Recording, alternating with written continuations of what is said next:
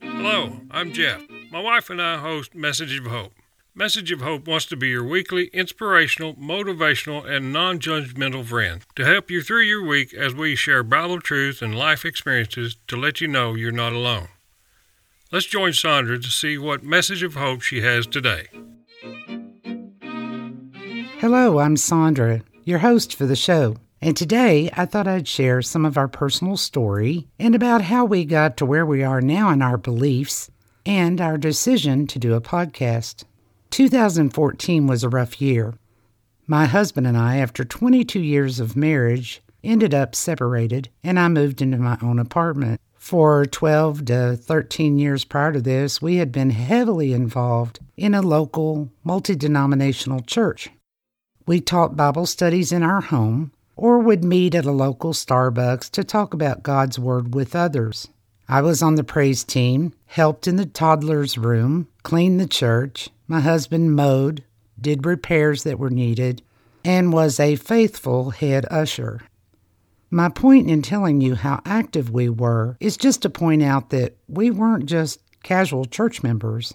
We were there every time the doors were open, and a lot of times when they were closed, doing other things to keep the church going. We were very involved, very visible, and known by most of the 400 to 500 member congregation. I understand that as churches grow, it's hard to always notice who's there and who's not, especially if they don't attend regularly. But back to my story. During the time we were separated, I was the acting director at a men's homeless shelter, soup kitchen, and sober living facility. I was there early most every day, and many nights I was there late, really late, having to deal with men who were not abiding by the guidelines. We also had church services at that facility, so I attended those most times and began to not really go to my church that much during this time, but my husband remained faithful to going there all during our separation. After almost a year, we worked out, or should I say, grew past our marriage differences by making a decision to forgive and forget the past and move forward. So I moved back home with my husband, and my work at the mission ended. But I was still struggling with getting back to being active in our old church. Somehow I became disconnected, and I couldn't seem to snap out of it. I spent my whole life proud of myself for being able to stay strong-minded and loyal and steady to whatever I was doing. So I didn't like the way I was feeling, and I wanted desperately to be the old me again. So I sought God hard on this issue and decided to really dig in His Word and see what He would show me. In hindsight, I realized that maybe this was happening because I was in need of this downtime to make me seek Him more, make me understand more so I could be a better leader, a better servant, a better friend. So we know that we're supposed to do as Jesus did in our faith walk. So I searched the Bible to see some of Jesus' characteristics. And I found, for one, He had a close relationship with His Father God. He also knew the Scriptures well, and He used the Scriptures in His conversations and in His teachings. And I found out, unlike us, He never looks the other way when He sees wrongdoing or if someone is in need. Unlike us, He doesn't take shortcuts or lower His morals a notch in order to prevent discomfort to others or Himself.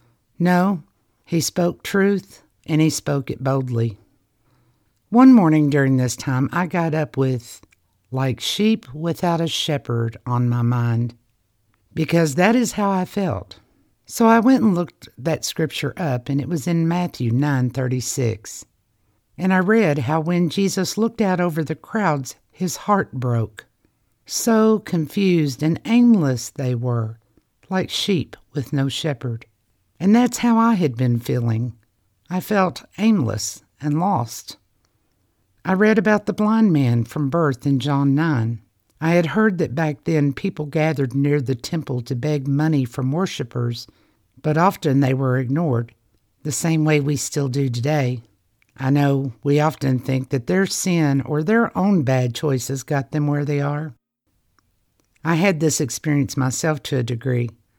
My husband had to go to Indiana for some job training, and I tagged along.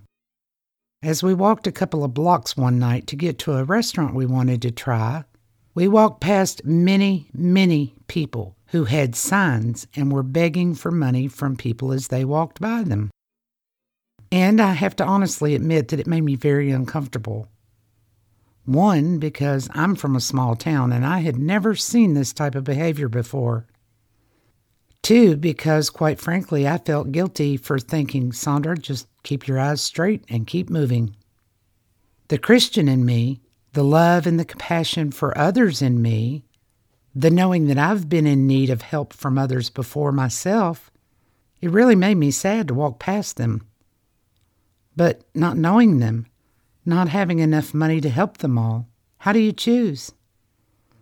Sometimes I get a feeling to give money, but this time I didn't. I gave this a great deal of thought after we experienced this. And when I look at Jesus' example in John 9, he stopped. He helped. He didn't keep his eyes forward and walk past them.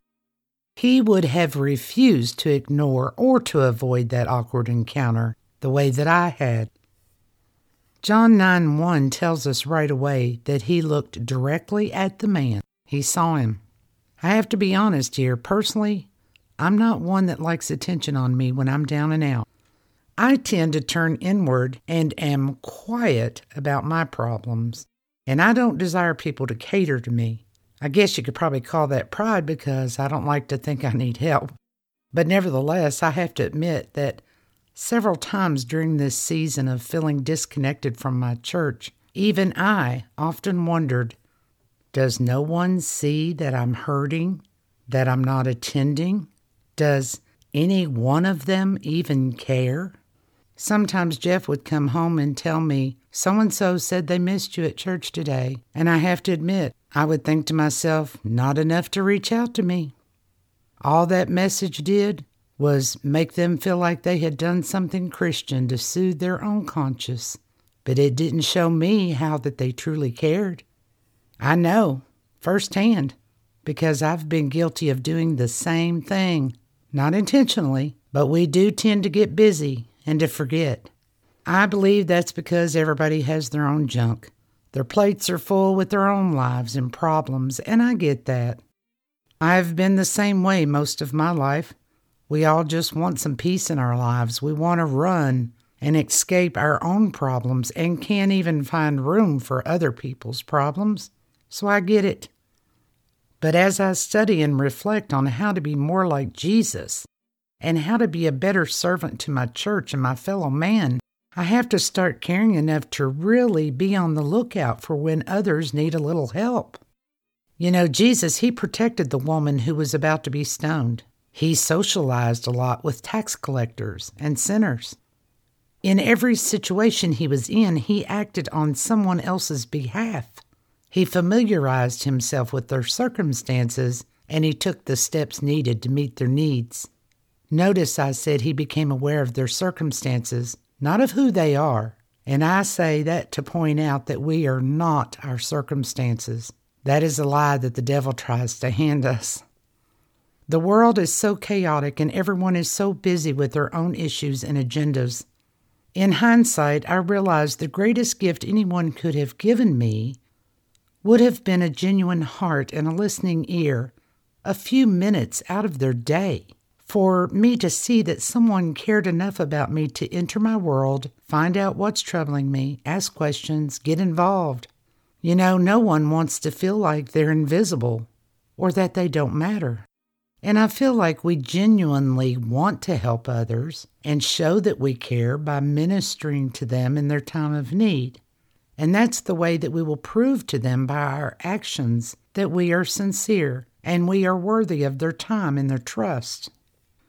Anyway, I did end up going back to church regularly and with a new vision to really reach out to others. And with the church's permission, I started a feeding ministry for those who were in need with some other friends from the church who were big into couponing. And we filled a big old room up with food and gave it to families that were in need.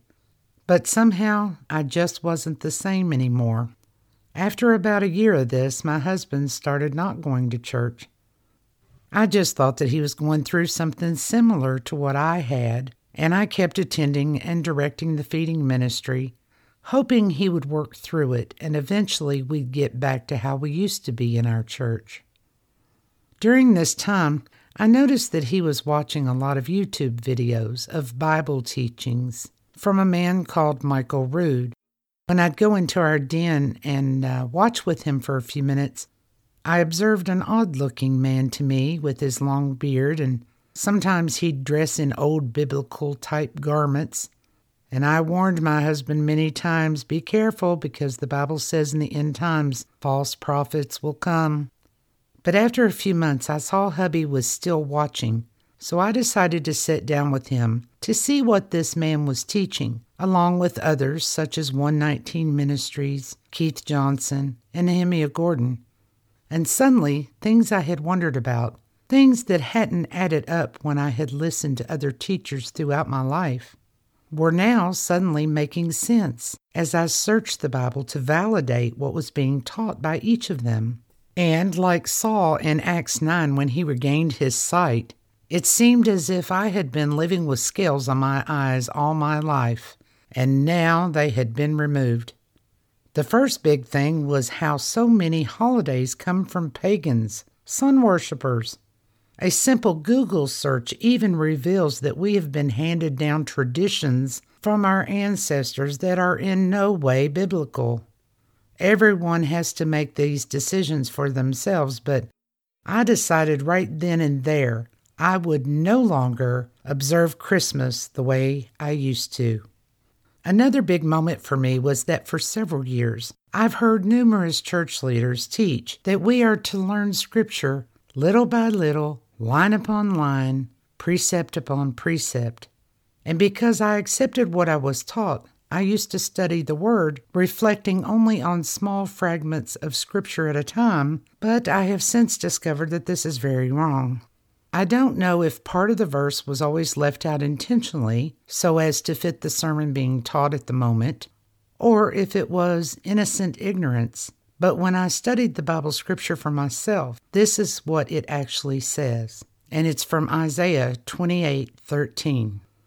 But the word of the Lord was upon them, precept upon precept, precept upon precept, line upon line, line upon line, here a little and there a little, that they might go and fall backward and be broken and snared and taken.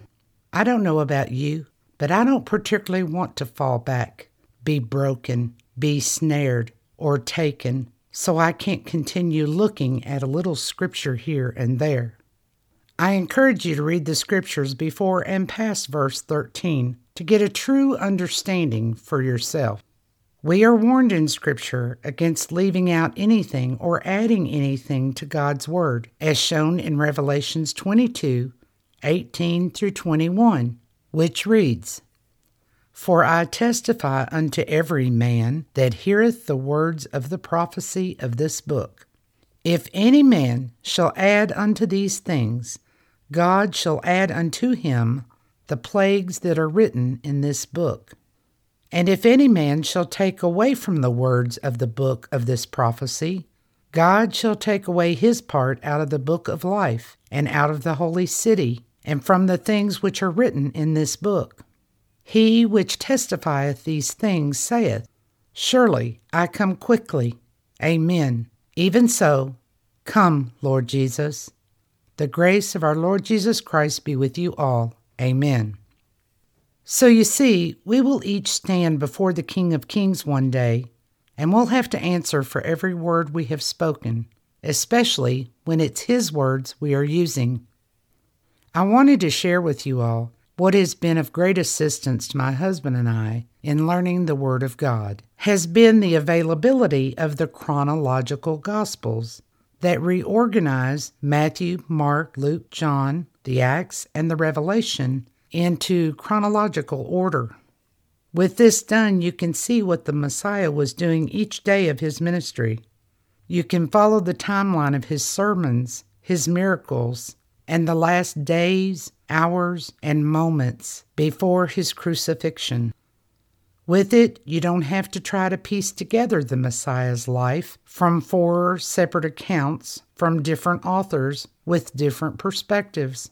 All sides of the story are combined and organized so you can watch the motion picture of the Messiah's ministry unfold before your eyes like you've never been able to experience it before. No, I'm not an affiliate of theirs, but if you're interested, it can be purchased on Amazon or through michaelrood.tv. I want to encourage each of you to seek truth as only He can give it to you through His divine scripture, and to not hand your eternal fate over into the hands of another, regardless of their status or position, as they will not be present with you when you stand before God's throne. It is our individual responsibility to seek the whole truth for ourselves.